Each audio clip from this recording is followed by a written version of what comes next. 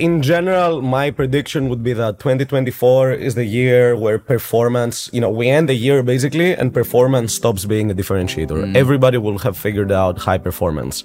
Finally, now that we've learned how to modify nodes, everybody will figure out in some way. Not everybody will be in production. Few will be in production, the best teams only.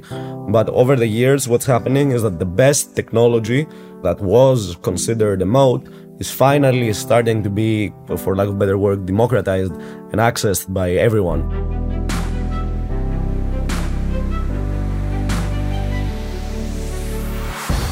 Welcome to Bankless, where we explore the frontier of Ethereum's Layer 2 rollups. Today on the show, we have Georgios Konstantinopoulos, the CTO and researcher over at Paradigm, and Andrew Huang, CEO of Conduit. Both of these extremely smart gentlemen have unique vantage points over the future of Ethereum's rollups that needs to be shared with the world. Here is what you're going to hear on this episode today. What is the state of Ethereum's rollups in 2024? What's going right? And what is still left to do? How will rollups recompose with each other? What mechanisms are there to help with rollup composability? And do rollups even need to compose with each other at all? Or is that narrative just totally overblown? What about rollup security, multi-client fraud proofs, and multi-ZK provers? Why Georgios thinks we get them this year, and why Georgios thinks we're entering a golden age of Layer 2 experimentation. I learned so much in this episode. As soon as I'm done recording this intro, I'm going to go back and listen to it. Before we get into this episode, though, we disclose Ryan and I hold investments in some of the Layer 2s mentioned today. We also hold ETH. You can see all Bankless disclosures at bankless.com/disclosures. Now let's go ahead and get right into the episode with Georgios and Andrew. But first, a moment to talk about some of these fantastic sponsors that make this show possible, especially Kraken, our preferred crypto exchange for entering or exiting Layer 2s in Ethereum. That's Kraken. If you do not have an account with Kraken, consider clicking the link in the show notes below to getting started with Kraken today. Kraken knows crypto. Kraken's been in the crypto game for over a decade, and as one of the largest and most trusted exchanges in the industry, Kraken is on the journey with all of us to see what crypto can be. Human history is a story of progress. It's part of us, hardwired. We're designed to seek change everywhere, to improve, to strive. And if anything can be improved, why not finance? Crypto is a financial system designed with the modern world in mind. Instant, permissionless, and 24/7. It's not perfect, and nothing ever will be perfect. But crypto is a world-changing technology at a time when the world needs it the most. That's the Kraken mission, to accelerate the global adoption of cryptocurrency so that you and the rest of the world can achieve financial freedom and inclusion. Head on over to kraken.com/bankless to see what crypto can be. Not investment advice. Crypto trading involves risk of loss. Cryptocurrency services are provided to U.S. and U.S. territory customers by Payward Ventures Inc., PVI, doing business as Kraken. Are you launching a token? Is it already live? How are you managing the legal and tax for providing token awards for your team? Toku simplifies everything about managing token grant compensation, and you can get started with them for free. You'll have access to top-notch legal and tax support to handle the distribution and management of tokens for your team. Toku caters to every step in the process, from user-friendly legal templates for granting tokens to tracking vesting periods and calculating withholding taxes. Toku understands every grant structure, token purchase agreements, restricted token awards, restricted token units, token options, and all the other ones. Toku is already simplifying this today for leading companies like Protocol Labs, DYDX Foundation, Mina Foundation, and many more. You can learn more about how Toku can help you streamline your token management and get started for free. Visit Toku at toku.com/bankless or click the link in the description below. Arbitrum is the leading Ethereum scaling solution that is home to hundreds of decentralized applications. Arbitrum's technology allows you to interact with Ethereum at scale with low fees and faster transactions. Arbitrum has the leading DeFi ecosystem, strong infrastructure options, flourishing NFTs, and is quickly becoming the Web3 gaming hub. Explore the ecosystem at portal.arbitrum.io. Are you looking to permissionlessly launch your own Arbitrum Orbit chain? Arbitrum Orbit allows anyone to utilize Arbitrum's secure scaling technology to build your own Orbit chain, giving you access to interoperable, customizable permissions with dedicated throughput. Whether you are a developer, an enterprise, or a user, Arbitrum Orbit lets you take your project to new heights. All of these technologies leverage the security and decentralization of Ethereum. Experience Web3 development the way it was always meant to be: secure, fast, cheap, and friction-free. Visit arbitrum.io and get your journey started in one of the largest Ethereum communities. Bankless Nation, I'm excited to introduce you to Georgios Konstantinopoulos, the CTO of Paradigm. Georgios is an enjoyer of Rust and has helped build RETH and OP Reth, a Rust-based execution engine for Ethereum and the OP stack. He's been on Bankless before, talking about MEV when we first discovered its implications all the way back in 2021. Georgios, welcome back to Bankless. Hi, David, and thank you for having us. Andrew Huang is the CEO and founder of Conduit, which is a roll-up as a service provider. Many of the layer 2s, which you have likely used, were spun up and supported by Conduit, including Zora, Avo, Public Goods Network, and many others. RASs, as they're called, are as infrastructure supporting rollups, both present and future, have a unique vantage point for seeing the evolution of layer 2s, which is why we're bringing Andrew on the show here today. Andrew, welcome to Bankless. Thanks for having me. Excited to chat today.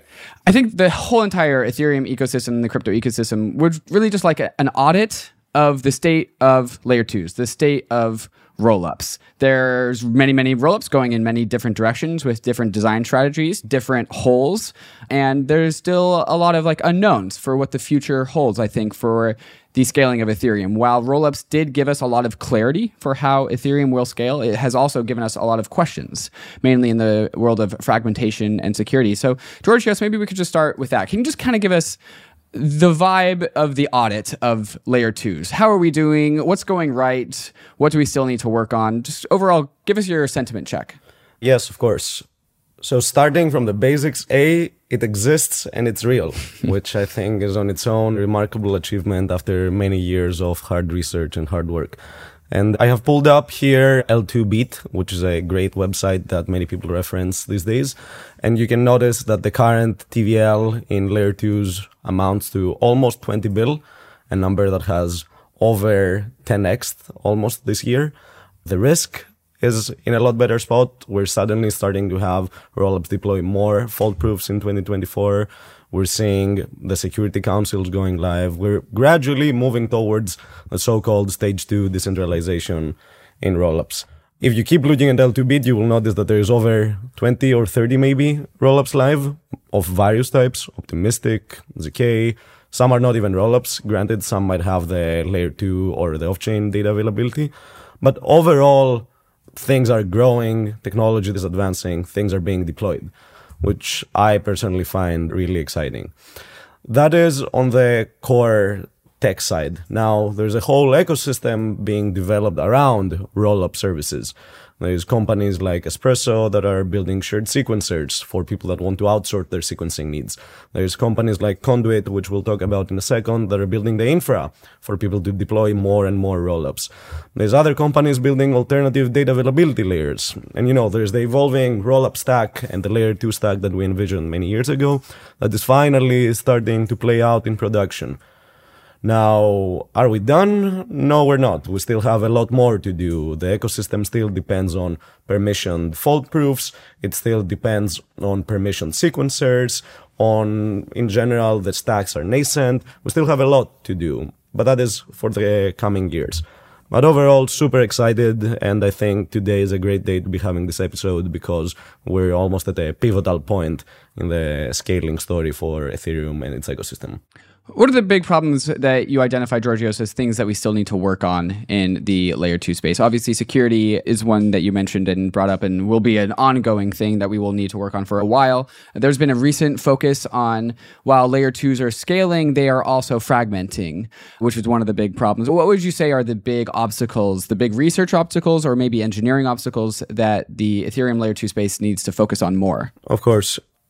I think we're actually way past the research phase. This year has shown that we're entering this deep productionization phase where all the research is mostly done. And right now we're just seeing productionized deployments of things that we've known for a while. So right now, the things that I think are very important are, as you said, security. So right now you can check the state of the security of the ecosystem just by counting the multisigs that govern all the rollups. As long as we have all of these multisigs, it's going to be hard for us to consider the ecosystem like really mature and secure. Now, what are we doing for that? We're moving towards multiple fault-proof implementations for each rollup. We're moving towards delays on any kind of power that any security council must have.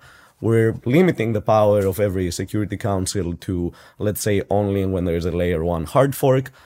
We have a lot of work to do on decentralization. Right now, most, if not all, rollups are sequenced by one sequencer, usually the one by the labs entity or the foundation entity that the company runs, the project that built them, which is okay given that there is the layer 1 fallback option. However, it also means that the system can go down, as we saw many times this year with various projects. So overall, we also have work to do there. So 1, security; 2, decentralization. Now, 3, there is one not as spoken about topic, that is the tooling, which is all that we think about at Paradigm. And for tooling, the problem is going to start manifesting when people switch to different opcodes, when people switch to different precompiles. There's a lot of areas where things can start to change. And right now, the tooling is not ready to support this evolution in the layer 2 ecosystem.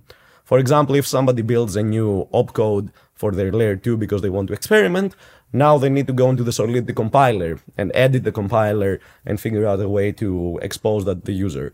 And people just don't have the expertise to do that, and some mistakes will happen if we don't prepare for that. So we really need to make the tooling like ready and robust and modular and extensible, so that it's ready for this Cambrian explosion of layer 2 innovation over 2024 as the barrier to entry goes down and as the stacks mature. And that's part of like the tooling that we're also trying to build with our teams in an effort to make them extensible and ready for layer 2. Andrew, I want to turn to you and get kind of a similar perspective from you and what you see over at Conduit. But before we dive into more or less the same set of questions with your perspective, maybe you could also illuminate what your perspective is. What does the perspective at Conduit give you? You are a rollup as a service provider. You talk to a lot of layer 2 teams doing different things, similar things. And so maybe first illuminate for us the vantage point that you have as your role at Conduit, and then we'll kind of go into a same set of questions that I just asked Georgios. Yeah, definitely. So as you said, we work closely with a lot of the layer 2 teams. We work with folks that want to launch chains. We work with integrations that need to integrate on those chains. And so I think it's a very kind of like pivotal point in the ecosystem that affords us the opportunity to really like see a lot of different things. And importantly, see what's kind of on the bleeding edge here and how we can help enable that. I think the TLDR here for us is like, if a year ago, I think nobody was really thinking about many different rollups, and I think it was viewed as much riskier. I think today it's in some ways kind of like becoming the default, and we're very excited to kind of help with that transition. And I think for a variety of reasons, both economic as well as frankly just at a technical level, enabling kind of new applications to be built. We're really seeing kind of the rise of the modular blockchain, and I think in some ways it's kind of the Cosmos thesis, but playing out on Ethereum, where people do want sovereign chains, but you kind of have those interoperability standards that allow folks to kind of transact across chains and across rollups in a way that kind of makes sense.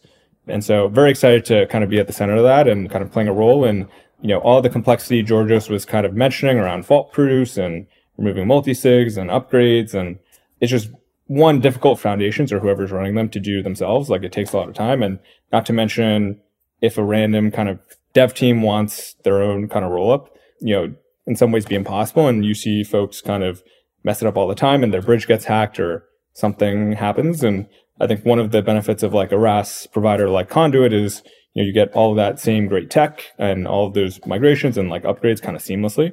And kind of like AWS, instead of focusing on building the best data center and like all of this kind of undifferentiated heavy lifting, you get to focus on kind of the important thing, which is like building a great application for your users. And so we're very excited to help facilitate that transition. Mm-hmm. And so what are the strengths of the layer 2 ecosystem right now? What's going well for teams as a whole that you work with? And then also what are some of the pain points? What are the hurdles? What are the difficulties that teams are experiencing? Yeah. So one, I think the first question when it comes to your own rollup is like, how do you actually stand this up in production in a kind of secure, reliable, performant way? And I think a lot of rollup frameworks make it easy to spin up a testnet, even like a local version, but there's like a huge gap between that and like something that is ready to custody and kind of hold user funds. And that's really where Conduit comes into play, again, making that seamless. So you get that at the click of a button, all of the work we've put into reliability, security, performance, etc. You just get for free. And it makes sense for us to invest in because we run like hundreds of these across mainnet and testnet. And so like those kind of small percentage points that might not matter for you, really matter for us. And that means you're getting the best offering. I think typically after that, the next thing we see is frankly just like, for lack of a better word, PMF. I think like early on in the narrative, it was, we just launch a chain and it's going to work and it's a new thing and therefore we'll have users. I think very quickly it's become clear that, rollups will need to differentiate in what they offer. And I find that exciting because I think we'll start to see, instead of like clones of your favorite DeFi app or like, the 10th or 11th clone of like Uniswap, we'll actually get something new and differentiated. And I think like one example that I've been, kind of was a dark horse for me, but like has been really exciting to see play out is something like Zora Network, where, they're very focused on kind of the collecting side of things. And that network has grown in a really interesting way where suddenly they have all of this data around like mints and art that, only exists on the Zora network. And I think they'll be able to create really compelling applications and new behaviors on top of that. So you're saying that you think that there will be a trend away from the highly general layer 2s, and layer 2s as an ecosystem, as a category, are all going to shift the Overton window towards more specialized niche layer 2s that are optimized for more narrow use cases. Is that what you think is going to happen? I'd say we see a bit of both. I think it ultimately depends on the brand. I think something like Base, for example, right? Huge brand, a lot of access to, retail users. That just makes sense as like kind of a generic chain that has everything. But I think for kind of your average dev team that, like a startup, right? They need to build something new and differentiated and aren't going to have the same distribution or brand benefits that some of these larger organizations have. And I think the only way to differentiate yourself is really on the go-to-market and what kind of uniquely is happening on your chain in terms of the state space. And that's kind of my recommendation to teams is, actually building something novel versus just trying to be kind of your 100th degen DeFi chain. So I want to ask the very big question that I think a lot of people are asking in the layer 2 space, which is few rollups or many rollups. And there are arguments for both sides here. The few rollups arguments are the fewer rollups you have, the more net composability there are. So, there's fewer different chains to be fragmented around. So like, the more liquidity aggregation, fewer networks in the drop down on MetaMask. And so more composability is just good UX. And also rollups individually have costs. And so if we aggregate everything together, you can consolidate the costs in order to save money. And so these are some of the arguments for why there will be a few rollups. But then there's also arguments on the other side, which are that technology costs always get cheaper. And that's something that Conduit is doing. It's making it cheaper for layer 2s to exist. And that will only improve over time. There's also rollups' desire for sovereignty. That we know that this is a powerful force. Games, for example, will probably want their own chains. So what do you guys think? Well, which is it? Is it few rollups? Is it many rollups? Georgios, I'll start with you, and Andrew, you'll follow on. Yeah, of course. So there's two axes on the demand side. One is cost, and the other is customizability, or being free. You called it sovereignty earlier, being able to do whatever you want. On cost, how I would think about it is that rollups is an elastic scaling solution. You add more compute, the more load arrives. So if we end up having so much compute demand, then probably there will be many rollups, because it is unlikely to expect, like we saw from all the past L1 lessons, that one chain will be able to accommodate the world's compute. Or that's where I come from, at least. Some might disagree, and that's perfectly fine. Now, on the side of customizability, of course, that comes off at odds sometimes with the perfect horizontal scaling thesis, which means that, sometimes when the demand might be enough for 5 chains, maybe there's 10 chains because people want some extra customization that you cannot get in the other place. For example, a big brand like Coinbase or, say Starbucks or someone. For some reason, maybe they would want to be on a separate area. Why? Maybe there's like a lot of customizations that they want to make, or maybe they want to own the brand, or they want to do specialized airdrops and whatnot. Hard to tell. So I think it is hard to bet on few, as in, 1 or 5 or 10.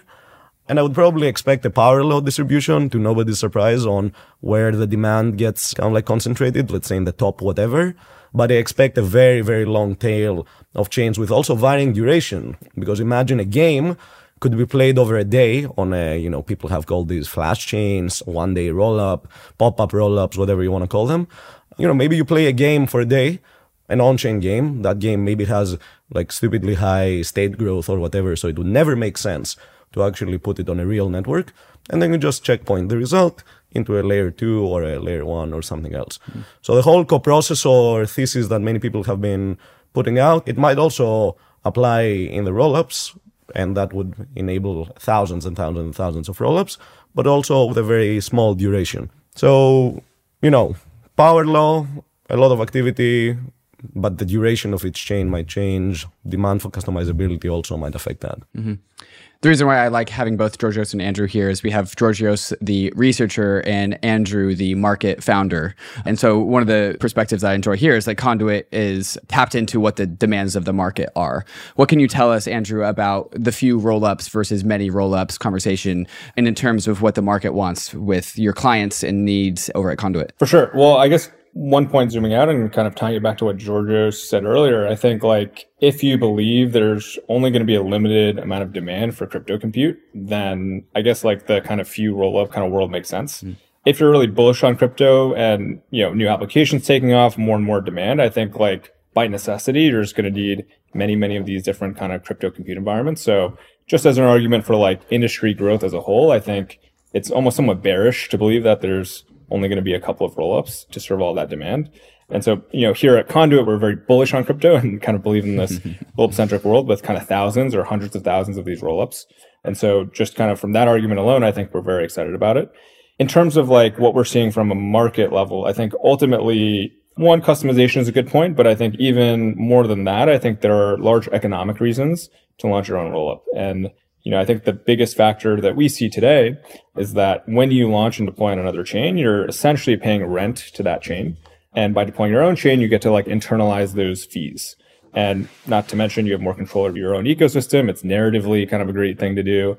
You get to customize, you get to maybe build your own ecosystem on top of that, right? So you have your own L2 with many different L3s on top, other types of applications. And so I think just from a pure economic argument and kind of a pure sovereignty argument, there's just this incredible kind of demand to launch your own block space in the same way that if you look at Web 2 today, right, it's not one big global computer or a couple big global databases. Every company has their own application. And if you look at Facebook, right, they have a ton of apps and whatever they built on top. It's this gigantic system. That could be one big rollup, or it might be multiple rollups. But then you have this long tail of other companies that also have their own, rollups. And I think if I'm thinking through what the future kind of holds for crypto, it's that model seems a little more clear to me, where I think it's unclear that every application needs maximum composability at all times and therefore needs to pay all this rent and all these other things to a single chain.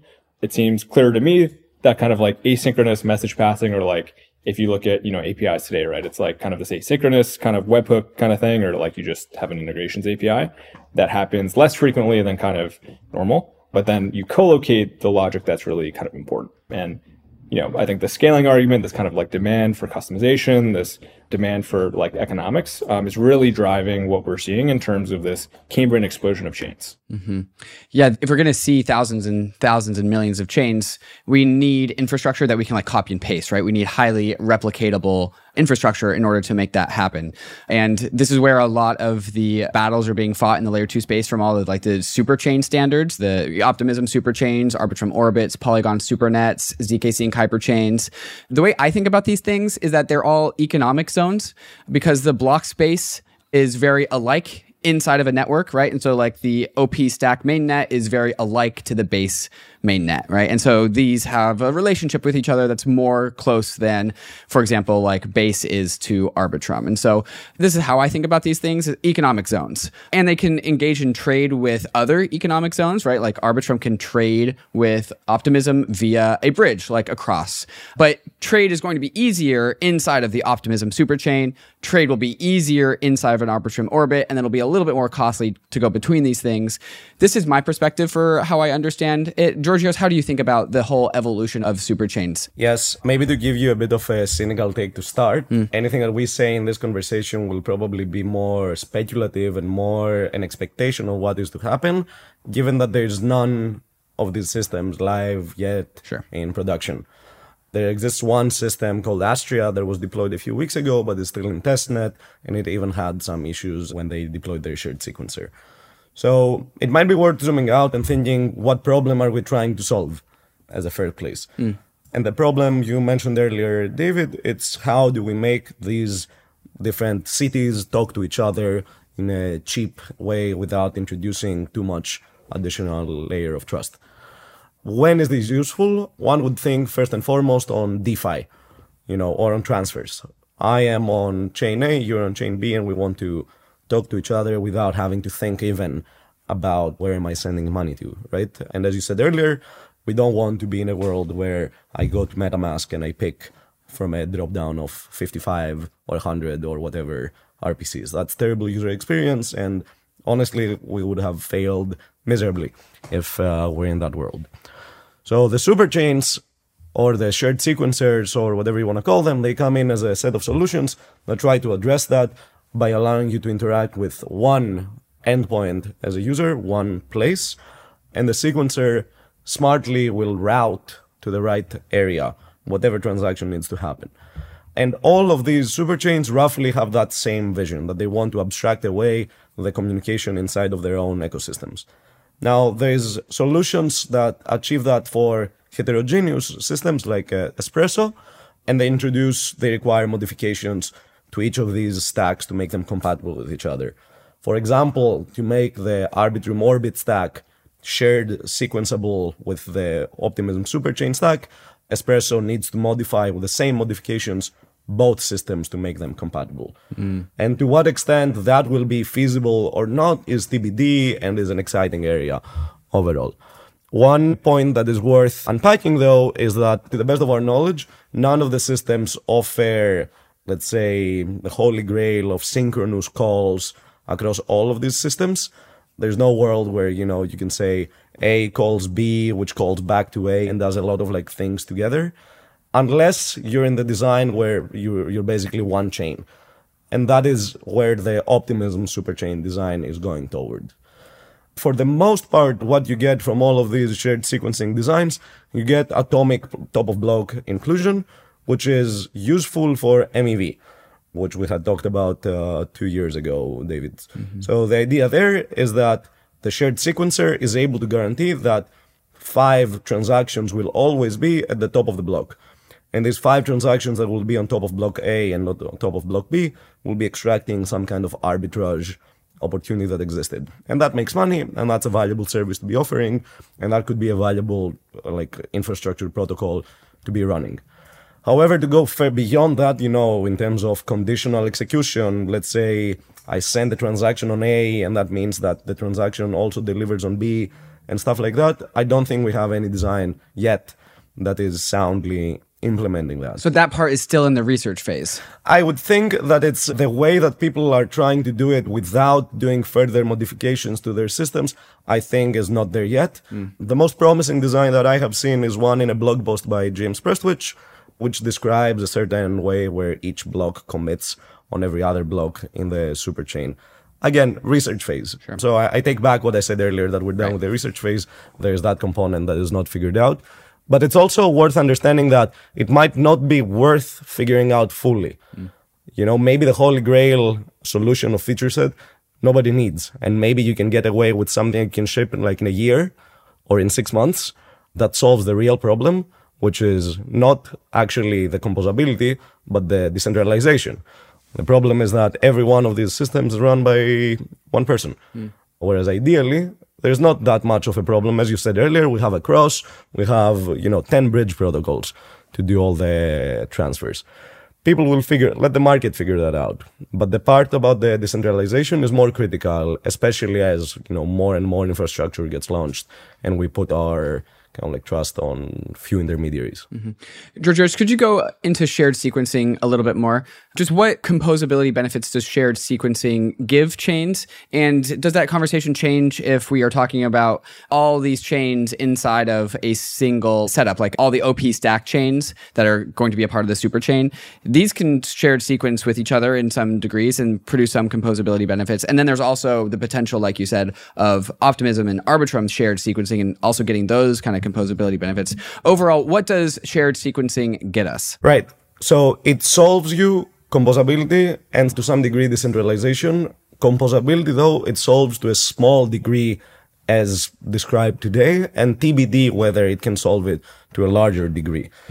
And surely shared sequencing in the same ecosystem, in the same flavor, is going to be cheaper, easier, more compatible, whereas trying to make two different ecosystems talk to each other will be harder and might not even be, desired to some extent. Yeah, because that's always what I've thought is going to be difficult, because sequencing is the golden goose for layer twos. Like, that is where they get a lot of their fees. So why would Arbitrum and Optimism want to give up their sequencing fees to Espresso in the name of a decent but marginal amount of composability benefits? Right. I think jury is still out there, and I think depending on who you ask, you will get a different response. From my point of view, the Optimism ecosystem, for example, wants to build a moat around a different set of, let's say, infrastructure components or values, for example, the governance and the entire process around the law of chains. Whereas it's kind of almost acknowledging that the biggest part of the technology is open source, is to be given away. It is not really a moat. Or if it is a moat, it's a very weak one that's going to go away over time, whereas the real moat is elsewhere. So that would be one take. And also remember that to opt into the superchain ecosystem, and Andrew will tell you that very well, you pay a rent back to the superchain, the Optimism collective. And that is where it comes in. Effectively, Optimism is offering a service that is the shared upgrades, the shared governance, and the shared sequencing, which is going to be in part mandated by Optimism smart contracts. And it's happy to take a cut for it. And all the rest, let the ecosystem figure out, because it's hard to pick a solution yourself. Maybe you don't even want to build it yourself. And Andrew can cover more on how this looks like from the business perspective of how do rollups actually, because we've done this with multiple customers so far.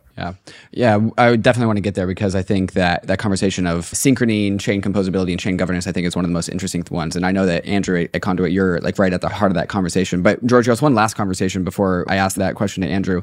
Is universal composability a dream? Like, every single layer 2 across Ethereum, different constructions, different setups, even if it's like 10 years in the future. Is that a pipe dream, or how far can we get there? I think it is hard to beat against the mad Ethereum scientists, just to say it as a prerequisite. So, David, it's hard to bet on a 10-year time horizon. Sure. My view is that we don't have any fundamental, let's say, problems to be solved, but there's also a degree of like a prioritization. And I think that we also need to think about the demand side. When the demand side requires that we solve universal composability, trust me, we will find a way to solve it. But I think sometimes we should acknowledge that in the Ethereum ecosystem, we don't always take the most, let's say, boots on the ground demand side, and we always think what's the most perfect protocol I can design for the next 10 years. So I think trying to answer that question, we could entertain it, but I think it's more worth focusing on the what we can important see. Topics on the ground. Yeah. Exactly. Because we're in this very pivotal phase in crypto, and we really need to stay focused, stay close to the customer and on the user experience. We solve fees, then we solve wallets. We solve wallets, we solve products, and then, right, off to the races. And yeah, the horizon always continues. Andrew, I want to talk about the spawning of these super chains and orbits and hyper chains and supernets, because from my perspective, Conduit is the place where these things spawn from, since Conduit is the place where it's the cheapest to make more chains. So I always kind of see the super chain spawning out of Conduit, and there are competitors in which the super chain also can spawn from, but a lot of OP stack chains come out of Conduit. So what is your perspective on the evolution of these systems? What do alike layer 2s, what benefits do they have of being both optimized and built by Conduit? But like, call it a neighbor chains, right? Just overall, what's your perspective on the growth of these ecosystems? Yeah, I think the growth is really exciting. I think narratively, there's kind of optimism probably fired the first shot here around like the super chain and like kind of homogeneous block space, kind of tighter interoperability. And I think other ecosystems have kind of quickly followed in kind of their ways, and credit to them. Maybe like zooming out, I guess the question would be like, how much does that interoperability actually matter to users? And like based off of the current applications that we're seeing, it's not clear to me that there's a huge benefit outside of the current bridging protocols that already exist. And so just to rattle off a couple customers, somebody like Avo, right? It's kind of this decentralized exchange. And like, not a lot of interoperability opportunities outside of bridging from other rollups. You can take a look at public goods network, right? And kind of running some Gitcoin grants rounds, but again, not a ton of opportunity for interop beyond bridging to the chain. Zora network, again, you can make the same case. And I think that will just frankly be kind of how these new rollups actually launch, is they need to do something differentiated and new. And by definition, that isn't going to necessarily need that level of interoperation that, we desperately think everybody needs. And I think in some sense, there is this, I'm not going to call it vestigial, but I think like we're so early in terms of how, one, like crypto compute has developed, two, how applications have developed, that it's so hard to make the case that this is the end state of maximum global composability. And that's the most important thing. And maybe drawing an allusion to like Web 2, back before we had like networked computers, Unix pipes were kind of the equivalent of composability, and like people use them all the time. And then, now you just use it for like a bash script on your like local computer, right? And then like everything happens in the cloud, everything happens over the network. And so it's just kind of this new dominant model that became possible because the compute landscape really changed and the capabilities of that allowed for new things. And so I think there's somewhat of this vestigial overhang of maximum composability that, even if you look at the numbers today, aren't necessarily like the largest use cases, particularly in like emerging rollups. Interesting.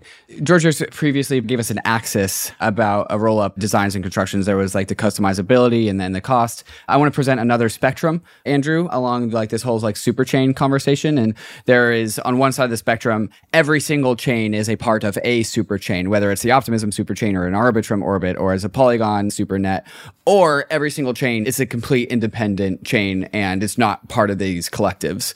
The reason why I always kind of thought this super chain conversation is cool is because these are digital collectives of block space. And there's like the Optimism collective, which manages the super chain. And where we end up on this spectrum, where every single chain is its own independent ecosystem versus every single chain has determined that it's beneficial to be a part of a collective, only the future can really tell us. The bull case for Optimism, the Optimism collective, is that the value of being a part of the collective, the value of being part of those shared upgrades in that homogeneous block space is worth it, so that the fees that the collective charges, like the union fees, call it, is worth it. That's a worthwhile trade-off. Or maybe it's not, and people are more inclined to stay an independent layer 2 inside of their own ecosystem and sacrifice some of those composability benefits. Do you have a perspective as to where we end up on this sliding scale of unionized layer 2s or independent layer 2s? Yeah, I mean, like maybe like a reframing of Superchain is kind of taking out the interoperability aspect, is like how much is it worth it to have homogeneous block space, right? That you can interact with in the same way, it has all of the same security guarantees. And it seems like, in a world of many, many rollups, like that matters a lot. There's, a reason why in Web 2, you talk about like API compatibility, right? And like different clouds, right? They copy each other's APIs so that you can just migrate in, or like, you make a new database product and it's like Postgres compatible. And so there is a good reason as to, why to do it in a compatible way and to kind of have these shared upgrades that maybe isn't necessarily so tied to the interoperability aspect, even though that might be a nice kind of future add-on. I don't know that that has to be only part of the superchain. For example, like you can follow the same upgrades and do that without being a part of the superchain, or even on the Arbitrum Orbit side, right? You could stay closely to the spec, stay closely to what the governance kind of approved versions are, and kind of upgrade in concert with that. I think ultimately it's an area that like infra providers like Conduit will play, and a service that we offer, right, is that you can get the gold stamp that your chain is going to be compatible and like equivalent to all of these other major networks that are very popular and everybody use. And so I think to answer your question, I think compatibility is a key kind of thing, particularly in this early phase, as we're getting this explosion of chains, as we're kind of getting these like integration headaches where it's like, oh, like a new chain spins up every day. How am I going to like integrate? And like just knowing that your stuff is going to work properly is a huge benefit. And that also ultimately ties into the types of customizations that we're interested in at Conduit, where, one thing we can't talk about it publicly yet, but we have some exciting kind of custom chains in the works. And ultimately one of the services that we provide is like, listen, like we're happy to do customizations, but we also want to make sure that one, you're forward compatible with like future upgrades, and two, that you're not doing it in a way that makes you so unique that people can't use you. And so we're very excited about both kind of the max compatibility as well as this broad spectrum of customization that ultimately will enable like new types of applications. Mantle, formerly known as BitDAO, is the first DAO-led Web3 ecosystem, all built on top of Mantle's first core product, the Mantle Network, a brand new high-performance Ethereum Layer 2 built using the OP stack, but uses EigenLayer's data availability solution instead of the expensive Ethereum Layer 1. Not only does this reduce Mantle Network's gas fees by 80%, but it also reduces gas fee volatility, providing a more stable foundation for Mantle's applications. The Mantle Treasury is one of the biggest DAO-owned treasuries, which is seeding an ecosystem of projects from all around the Web3 space for Mantle. Mantle already has sub-communities from around Web3 onboarded, like Game7 for Web3 gaming, and Bybit for TVL and liquidity and on-ramps. So if you want to build on the Mantle network, Mantle is offering a grants program that provides milestone-based funding to promising projects that help expand, secure, and decentralize Mantle. If you want to get started working with the first DAO-led Layer 2 ecosystem, check out Mantle at mantle.xyz and follow them on Twitter at 0xmantle. Celo is the mobile-first, EVM-compatible, carbon-negative blockchain built for the real world. And now, something big is happening. Introducing the Celo Layer 2. It's a game-changing proposal that's going to bring Celo's rapidly growing ecosystem home to Ethereum. Vitalik has shared his excitement for the Celo Layer 2 on the Celo forum, so has Ben Jones from Optimism. But why? The Celo Layer 2 will bring huge advantages, like a decentralized sequencer, off-chain data availability, and one-block finality. What does all that mean? Rock-solid security, a trustless bridge to Ethereum, and more real-world use cases for Ethereum without compromise. And real-world adoption is happening. Active addresses on Celo have grown over 500% in the last 6 months. With the Celo Layer 2, gas fees will stay low, and you can even pay for gas using ERC20 tokens. But Celo is a community-governed protocol. This means that Celo needs you to weigh in and make your voice heard. Join the conversation in the Celo forum. Follow @Celo.org on Twitter and visit Celo.org to shape the future of Ethereum. Okay, so compatibility, I really want to double click on that. So you're saying that there's some benefits of having homogeneous block space and true composability in the blockchain transaction sense of the focus that so much of crypto Twitter has been on lately. But I think what you're saying is that there's also just ecosystem benefits. There's infrastructure benefits, there's shared standard benefits, maybe developer, outside of my wheelhouse here because this is all very technical, but just there's like, you know, the benefits of the EVM, for example, or like the Optimism ecosystem has Rust, the Rust OP stack client that I think Georgios and many others at Paradigm are using. And so if you want to be a part of that shared ecosystem, you have benefits of being inside of the OP stack or part of the superchain. Is that part of your answer? I think that like similar to how, you know, browser and the JavaScript have taken over kind of web development and everything is based around this kind of core kind of open source software stuff. There's a very good reason to stay EVM compatible and like work with, you know, the Optimism superchain, really anything that's like compatible and has a big kind of open source community around it to benefit from all of those network effects. And like you can see firsthand with what Georgios is doing with Reth and like OpReth and like all these other things that, you know, you just work with the EVM, you work with like Optimism or whatever roll framework, and you just get these massive performance improvements for free. And like ultimately, I think as a dev and as somebody who's going to launch their chain, you want to be able to ride that wave up versus fighting against the tide. Georgios, could you just illuminate much better than I could the technical benefits of staying inside of the ecosystem, just all of the developer ecosystem tailwinds that one would get by joining one of these broader ecosystems versus swimming alone, for example? Like, what are the benefits? Can you help us shed some light on that? Well, there's the benefits from the infra operator side, the chain builder, and then there's the end user using a chain that's a part of that. I would think that from the infra operator side, you basically get a managed service of something that you would otherwise you yourself need to do. That is security upgrades, governance, patching, having on-call support, all of these things. I think these matter a lot more than people think. From the user side, by being part of such a system, you would get the free composability to your users. And you also get, of course, that, one RPC. You don't need to talk to every single thing separately. So in general, in one word, maybe what you get is that you get homogeneity. I see you writing in the doc, David, you're writing the trust as a differentiator. I think you get the trust anyway if each system is done properly. I think it's honestly, right now we're in a bit of an embarrassing state where no, you don't get that much trustlessness. In the end state, whether you are in a shared or not system, if that system is like running off of a specific version of a broader standard, I think it doesn't matter if it's part of a superchain or if it's not.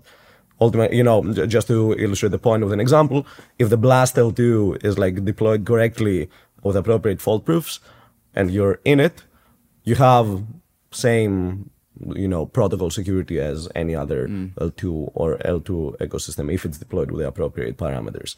Do you get the same composability? No, because maybe you're deployed on a separate ecosystem if you're at that L2. If you're in the ecosystem, then you get the composability. So on the trust component, I feel like you're good anyway. And even at a more pedestrian level, I think like compatibility is important for tooling. I know George just brought it up, but just to make it explicit, things like block explorers, things like Tenderly, things like Dune, all of this like tooling, they need to run RPCs. They need to run against RPCs. Their, software works against certain versions. And so like, if you think that every single one of these tools has like a cracked infra team and is going to be able to keep up with all the different customizations, I think you have a very overrated sense of like how many engineers there are in the industry. And I think ultimately, again, you just want to be able to ride this wave where you have the same stuff you can plug and play just by switching out an RPC endpoint versus something massively custom that then you're fighting against the tide. Georgios, I just want to double check on that trust element, make sure that we're talking about the same things. The way that I kind of understand this is that when there's going to be 10,000 different chains, the overhead for users to understand the safety and security of the chain that they're on or they're interested in using is going to be too much. And I don't really think about this when I go to any websites. That's fair. But sometimes there's one of these websites that I go to and my browser is like, hey, this website you might want to think twice about. And I would have no idea how to identify that if the browser didn't tell me this. And so this is like one of the benefits of having a shared state of whichever the chain is built on. So like the OP stack. And so you could imagine that little shield of security in your browser when you go to an HTTPS website, you might have something similar. So it's like you are on a verified OP stack chain with a verified client. That's kind of what I mean by trust. That's a great point. I had not appreciated that earlier when I was talking. Yes, spot on. Every shield that we have on our browsers, when every browser will bundle a wallet and whatnot, every shield that we have in the browser will for sure be extra shielded, let's say, when it captures an OP stack chain or an Orbit chain or whatever else. I don't know that the user will know whether it is part of a specific flavor, right, but the user will need a certain lockbox to indicate it. Beautiful. I want to pivot to the modular conversation. Andrew, right before we started this podcast, I actually noticed that Conduit put out a tweet about Lyra, which is one of the Conduit OP stack chains, pivoting its data availability from what I believe was the Ethereum Layer 1 to Celestia. Give us your perspective as to the evolution of this conversation, where we have Ethereum Layer 2s, but that are potentially consuming Celestia for data availability. Where do you think this goes in 2024? Yeah, I think what this really enables is bringing rollup costs down significantly to a point that really enables like new apps, right? And so I think like rollups kind of quite expensive, particularly if you look at December, right? Mainnet gas prices were like spiking. There was a ton of activity. And even if you have your own rollup, you're still not fully insulated from all the activity that actually happens there, right? Because as mainnet gas prices increase, like 5x, 10x, 100x, whatever it is, suddenly like your app, which, maybe had sub-cent fees, sub-10-cent fees, you're paying like $1 per transaction. And that meaningfully changes the business model and the economic model for a lot of these rollups where, frankly, a lot of them are either one, like the point of the chain is that fees are low to enable new types of behavior, like on Zora network, like collecting and minting is very cheap. Or frankly, like a lot of these applications are paying gas fees for their users and like, they're just running up this huge bill. And that's ultimately where alt DA layers are really going to come into play, is like separating that data cost from the activity that's happening on Ethereum mainnet. While, there is an additional kind of like security assumption around like that data being available and being able to relay it to Ethereum and like eventual integration with fraud proofs. But today, frankly, the just economic reasons of having 10, 100x, 1000x cheaper fees, or really just bottom line for the rollup, are just like too insane to ignore and are really enabling any team to launch a rollup today. Interesting. One of the perspectives for app chain bears will say that app chains probably won't have enough users or transaction volumes in order to justify themselves because rollups have costs. Using Celestia or just cheaper data availability providers for cheaper DA than Ethereum helps with this thesis where, well, if we have cheaper data availability, it's the main cost for rollups. So therefore, there are going to be more app-specific rollups that can economically justify themselves. What's your perspective on this? Like, how far will we be able to go down the long tail of app-specific rollups being able to economically justify themselves? So there's like two variables here. There's just more users making more transactions, and so we can justify more that way. And then there's also costs going down on the infrastructure and data availability sides. Just give us a peek forward on your perspective with this. Yeah, I mean, I think like ultimately with Alt-DA, as you said, it's like 95 or more percent of kind of the cost of a rollup. And Alt-DA basically makes that free. I think enables like a lot more use cases and enables startups to just experiment. And like not all of these are going to stay around forever. Like startups, right? 90% or like some wild statistic, like 90% of them fail. I think you may see something similar along the kind of like long tail of rollups. But the fact that, if you go to AWS, you spin up an EC2 instance, it costs you like $20 a month. Like ultimately, if you can get the price down to a point where it's kind of risk free to start and just kind of see where it goes, I think that's ultimately the world that Conduit wants to live in and what we want to enable. And ultimately, I think we'll see a lot more innovation that way. And, I'd say we're still kind of not quite there yet. I think Alt-DA gets us a lot closer to that reality. Can you, Andrew, give us some perspective of the lowering costs of being a rollup over time? Since when you started Conduit and there was a lot of juice left to squeeze, you've squeezed some juice and now rollups are easier and cheaper to deploy. There's more juice left to squeeze, I'm sure. Give us a sense of like where things started, where things have been and where they are recently, and then where they are going in terms of just like the trend of lowering cost of rollups. Yeah, for sure. So I think like maybe a year ago when the company was starting, there's no documentation, the code base is changing in very significant ways, and like not all the software was production ready.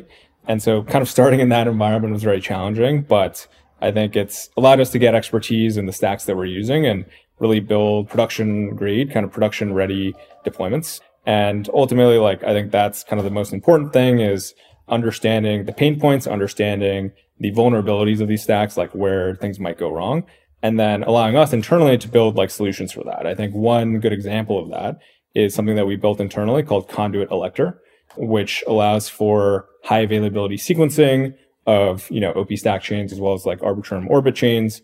And, prior to this, in order to upgrade a chain, you'd have to have like downtime, right? You'd have to bring down the sequencer, upgrade the code, let it sync up again, bring it back up. And, downtime means that people can't use the chain, you're losing money, you're losing revenue.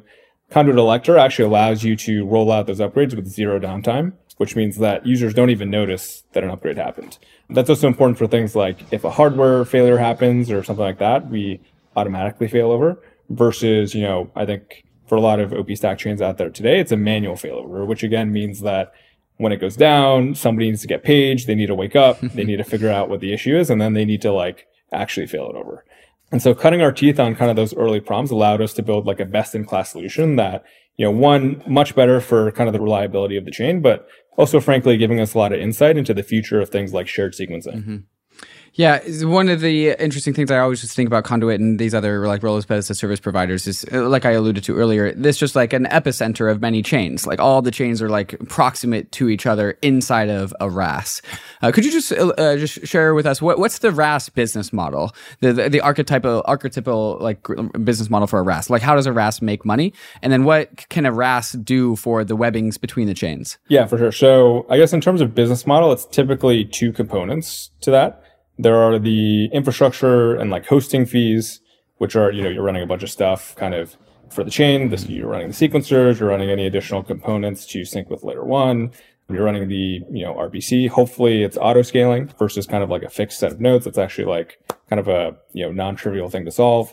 And then you have your metrics, you have your alerting. So you have all the stuff to make sure that it's, production ready and going to be ready for mainnet. And is this all just like SaaS stuff? This is just SaaS model? So that's kind of just like a SaaS model, right? And like, I think over time, costs will be brought down. And like, I think crypto software hasn't been engineered in a way that makes it easy to do multi-tenancy, for example. So like, if you look at a lot of traditional Web2 companies, whether it's like PlanetScale or like you pick any SaaS, they've kind of built multi-tenancy into the model, which means that you get to share, a bunch of customers across like one kind of hardware stack. Today, everything is pretty distinct. And what that means is like everybody gets their own dedicated capacity. And so like that's great for like stability and uptime.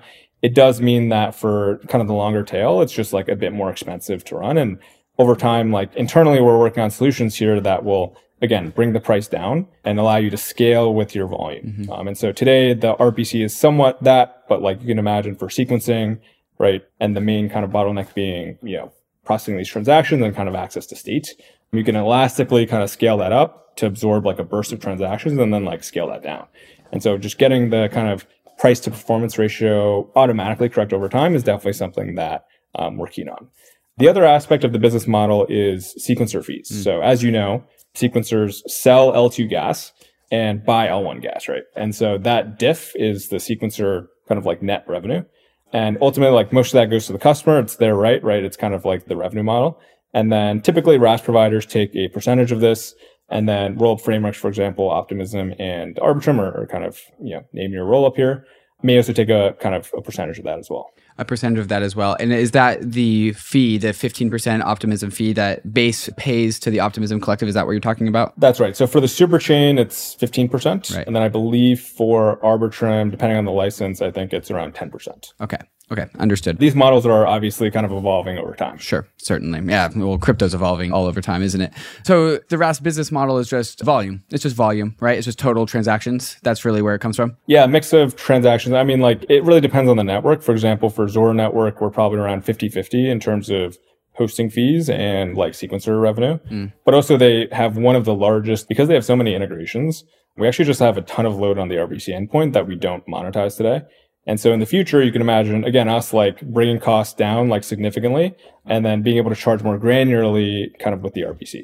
Okay, so imagine that there's a chain that's just massive, tons of volume. It's a single chain that's doing a ton of volume. Your share of the revenue of that, it probably decreases as a percentage, but it increases in nominal terms, right? And so maybe some of these smaller, less used, less popular chains, you guys are taking like maybe let's say more of a 50-50 split, but then as these chains get larger, your percentage of your revenue comes down on a per chain basis, but the total like US dollar revenue goes up. Is that right? I think that's one way that it could work. I think ultimately we're still very early in like these models and whether or not sequencer revenue is the primary revenue driver for the customer.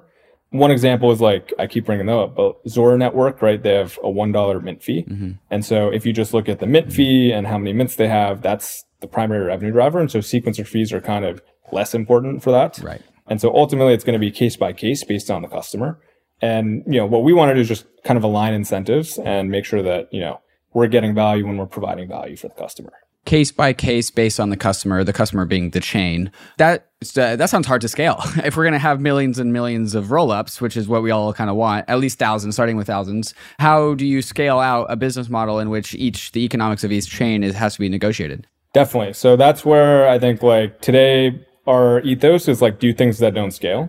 And in the future, we'll have to figure out a way to kind of like wrap back to this and figure out something a bit more scalable. I think like our focus today is on just serving as many chains as possible and getting our infra kind of out there. And so we're less concerned today about like particular splits or kind of whatever. And we're more interested in kind of growing the market because I think a year ago, people didn't know it existed. And now it's taking off in an exciting way. And we just want to 10x or 100x that kind of over the next year. And David, one way that I've been thinking at least about Conduit from the very beginning is that's almost like the Switzerland of infrastructure. You just deploy things. It's there for you. We will collocate services happily. We will offer every service that is not a commodity, like for basically cost price, because we want to go where the value is and to ultimately, as Andrew said, grow the pie. Whereas right now, if you look at the infra market, it's a bit embarrassing how much people charge for services that are embarrassingly cheap to run or, not that sophisticated to operate.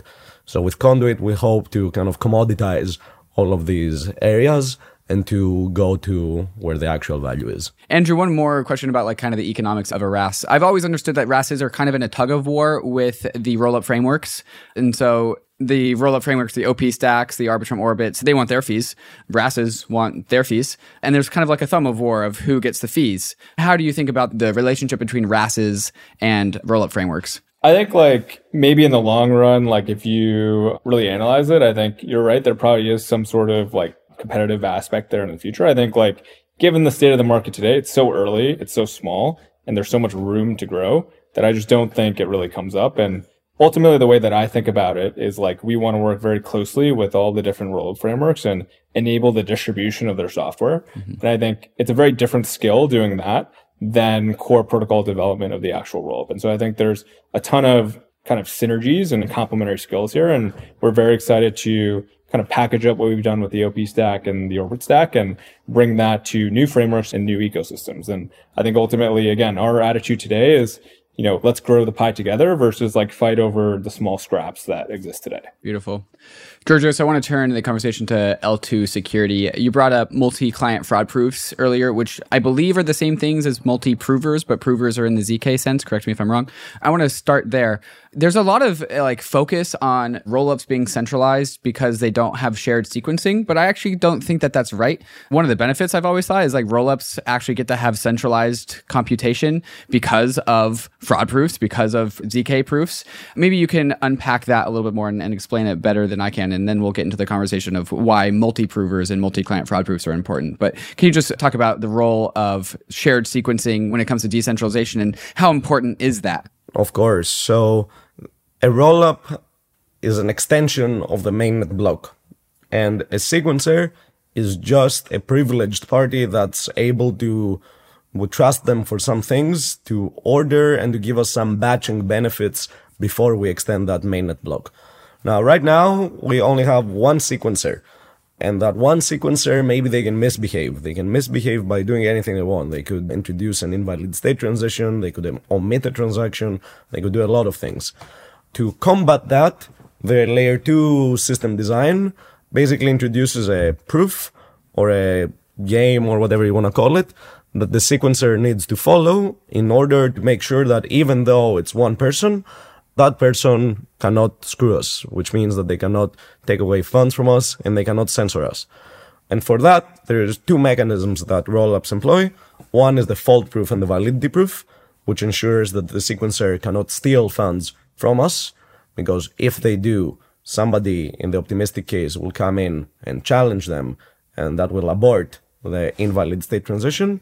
Or in the validity proof world, where the sequencer is responsible for also posting some cryptographic information that says, hey, what I did is actually correct. Now, for the censorship use case, not for the, soundness of my funds, but for the censorship use case, every rollup protocol also comes in with a force inclusion function, which means that if the sequencer dies, stops responding, goes on vacation, whatever, the user can go to the layer 1 smart contract and their wallet, ideally in the future, again, this is something that's also in an embarrassing state today, the wallet should basically choose, hey, sequencer is down. Instead of sending the transaction, the sequencer actually send it to the L1, and that will keep things going. Mm-hmm. Now, we're not in this world.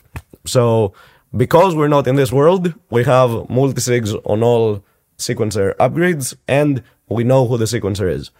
So until we have the ability to have anyone to be able to submit a fault proof, and until we have the ability for anyone to spin up a sequencer to continue the chain if the previous sequencer dies, we're going to stay in with multisigs, and it's going to remain centralized.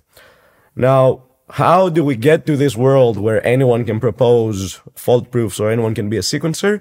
That is the word of multi-provers, or of whatever you want to call it, a multisig of fault proofs or a multisig of validity proofs. And the idea is that because the fault proofs and the validity proofs are novel technologies, instead of having one of them decide the outcome of a dispute or of a certain operation, why not have, let's say, 2 or 3 or more? Why don't we have a quorum, let's say a 2 of 3 quorum?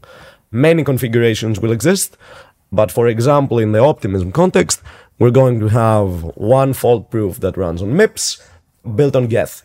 We will also have another fault proof that again runs on MIPS, but built on Reth. And we'll have a third proof that is built on RISC-0 and is actually a validity proof. And we will only allow a withdrawal to go through if 2 of 3 of them agree on the outcome. Now, why would we do that? Because it gives us more redundancy. Mm-hmm. And with more redundancy, we gain more confidence in the security of the system in aggregate. And by doing that, we can finally reach the so-called stage 2 decentralization in rollups, which will let us remove the training wheels. Mm-hmm. I think this will happen in 2024. Oh, wow. This year, this has been like one of the big things that's been holding layer 2 rollups back in terms of just their full decentralization and trustlessness, right? And the way that I kind of think about this is like, it's just the multi-client design for Ethereum that has protected Ethereum so many times. Now doing the same things for layer 2s, but inside of the fraud proof context. And so if there's one bug in one fraud proof or one bug in an optimism client, all of a sudden that's catastrophic. But if we have multiple client fraud proofs, then all of a sudden we have that redundancy, 99% uptime and full decentralization. I've always thought that this is like the most complicated thing about building decentralization into layer 2s. You said that you think that we're getting these in as like, available for the main rollup standards in 2024. What makes you so confident that we're getting them in this year? That would be my prediction, in particular because we have one MIPS fault proof already on OPGeth that Optimism has developed and has on testnet. And there's a work in progress on the Reth side to incorporate these as part of the OP Reth project. So, one might ask, why are we doing the OP Reth project? Not just because we want the high performance, but because we thought that it would heavily accelerate the stage 2 decentralization for rollups.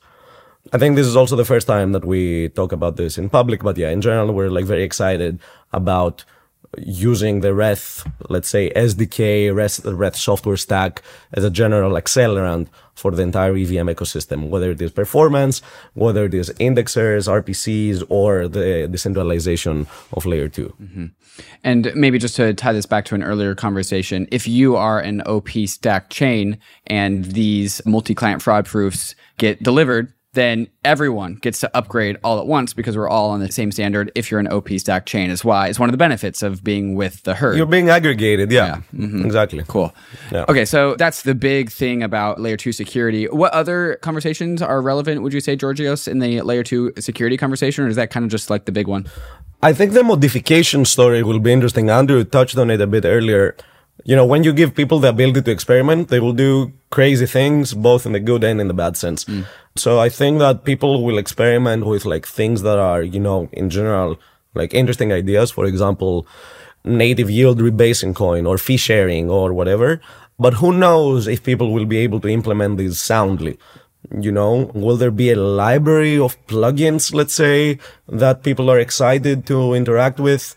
And these are the whitelisted ones or the Conduit App Store offered ones. I honestly do not know. People will probably go through a big pirate phase where people will change the gas token to pay. People will change the runtime. There will be L2s that are not EVM L2s. We're already seeing that with Ellipsis. We're seeing that with Eclipse. We're going to see it with like the Move layer 2s. We're going to see it with like every runtime that exists. A runtime, is that just another word for a virtual machine? Yes. Sorry. Cool. So the runtime and the virtual machine are equivalently used here.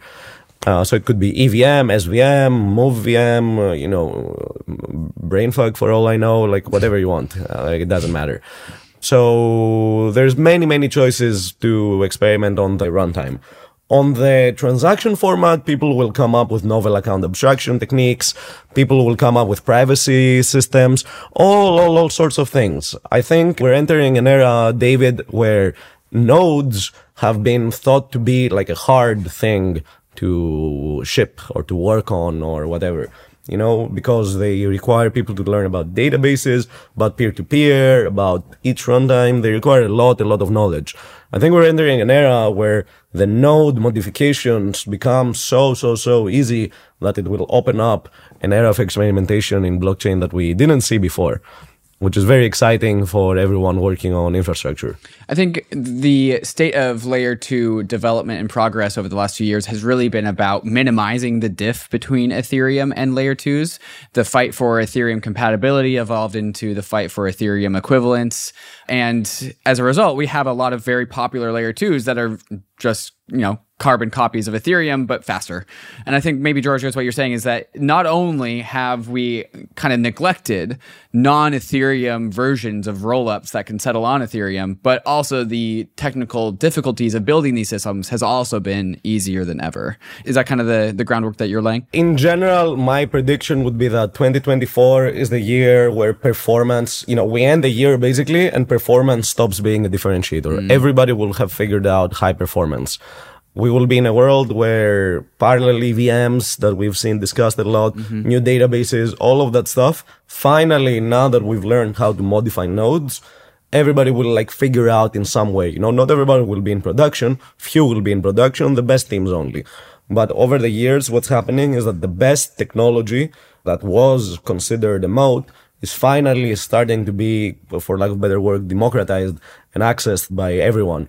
And when these performance things stop being like the differentiators that people go for, we're entering the next area of innovation, which is, the UX, the account abstractions, the signing algorithms, the gas sponsorships, everything that has been kind of like in toy mode in the last year, which it's grown a lot, but it's still small account abstraction and the like compared to, let's say, where MetaMask is in terms of adoption.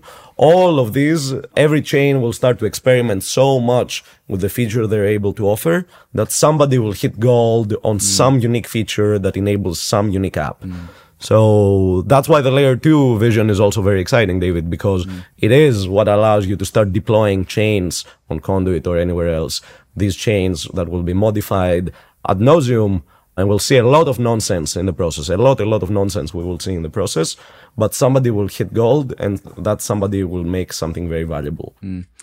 Andrew, it sounds like Georgios is calling for like a golden age of layer 2 experimentation, which I think if I were in your shoes, I'd be maybe a little bit intimidated because I think Conduit is all about like, how can we replicate the same stuff over and over and over again? But when there's a bunch of new stuff, all of a sudden there's new things to replicate. So if there's going to be like a bunch of new pieces of software that you have to support, how do you think about this? If this is what we're going into in 2024 and all of a sudden it's not just the OP stack and Arbitrum orbits, but it's like the third thing and the fourth thing and the fifth thing and then the sixth thing just around the corner. How do you think about this? Yeah, for sure. I think that's a great question. I think ultimately it depends on the form factor of the customization. And it is something that we think about here at Conduit, right? It's like, what rollup stacks do we support? Today we support Orbit and Optimism. What is the next one? And then in terms of customization, like how does that actually make its way into the stack? For example, if it's just an execution client change on the OP stack or like the Arbitrum Orbit side, that is actually like pretty workable. And like we support that today. And you can actually have minimal modifications to our infrastructure. Everything just kind of works. And then we just slot in your custom execution client. I think the more custom you go in terms of the entirety of the stack, that is essentially like writing a new rollup framework, right? So like if you look at Starkware, if you look at any of these other things, like I guess the most similar thing would be like a Cosmos app chain, right? Where you take this like base SDK, but then you like customize a bunch of stuff. I think ultimately time will tell like how important that model is and whether or not you need to reinvent the wheel or you just want to reuse kind of the existing pieces of the stack and just customize what's important to you. And so, jury's still out. I think we want to support everything that we can. And ultimately it's kind of our challenge to figure out the kind of best way to make that scalable. Andrew, Georgios, I've learned a ton in this episode. I'm going to have to go back and re-listen to this to make sure I got everything. We're entering what seems to be a bull market. Bull markets get very, very busy. They can also be very distracting. But Andrew, when we are done with this podcast episode and you go back to work at Conduit, what are you going to focus on? What is the nearest term thing that you are focusing on right now? Yeah, I mean, I'd say that given the gas fee kind of spiking in December and, Slush becoming production ready and Conduit supporting it, our biggest task is really migrating a bunch of chains to Slush UDA. I think our next goal after that is making, blockchains and rollups as accessible as like using AWS. And so I think today, we offer a self-serve kind of testnet API. I think our question is like, what happens when we make that accessible and permissionless for anybody to deploy to mainnet? And like, what kind of Cambrian explosion does that enable? Giorgio, same question to you. So at the top level, I'm excited to continue working with great people like Andrew and others who are working to push on the limits of what people think is hard and making it really, really easy. Personally, David S. just wrote a goal doc called What is 10x Reth in 2024. So I hope to join our team into pushing the limits of performance and commoditize the 10K TPS in 2024. I'm excited for the Reth SDK to be used to build new rollups, to build new experiments, and to, in the end, push forward the layer 2 industry.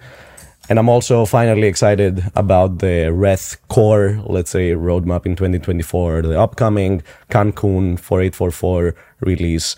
And finally, by end of March, to be 1.0 production ready to support Ethereum Layer 1 audited by Sigma Prime, going ham in the year and pushing the frontier really hard. Going ham in the year, pushing the frontier. I love that. Georgios, why does the world need Reth? What is Reth and why does the world need it?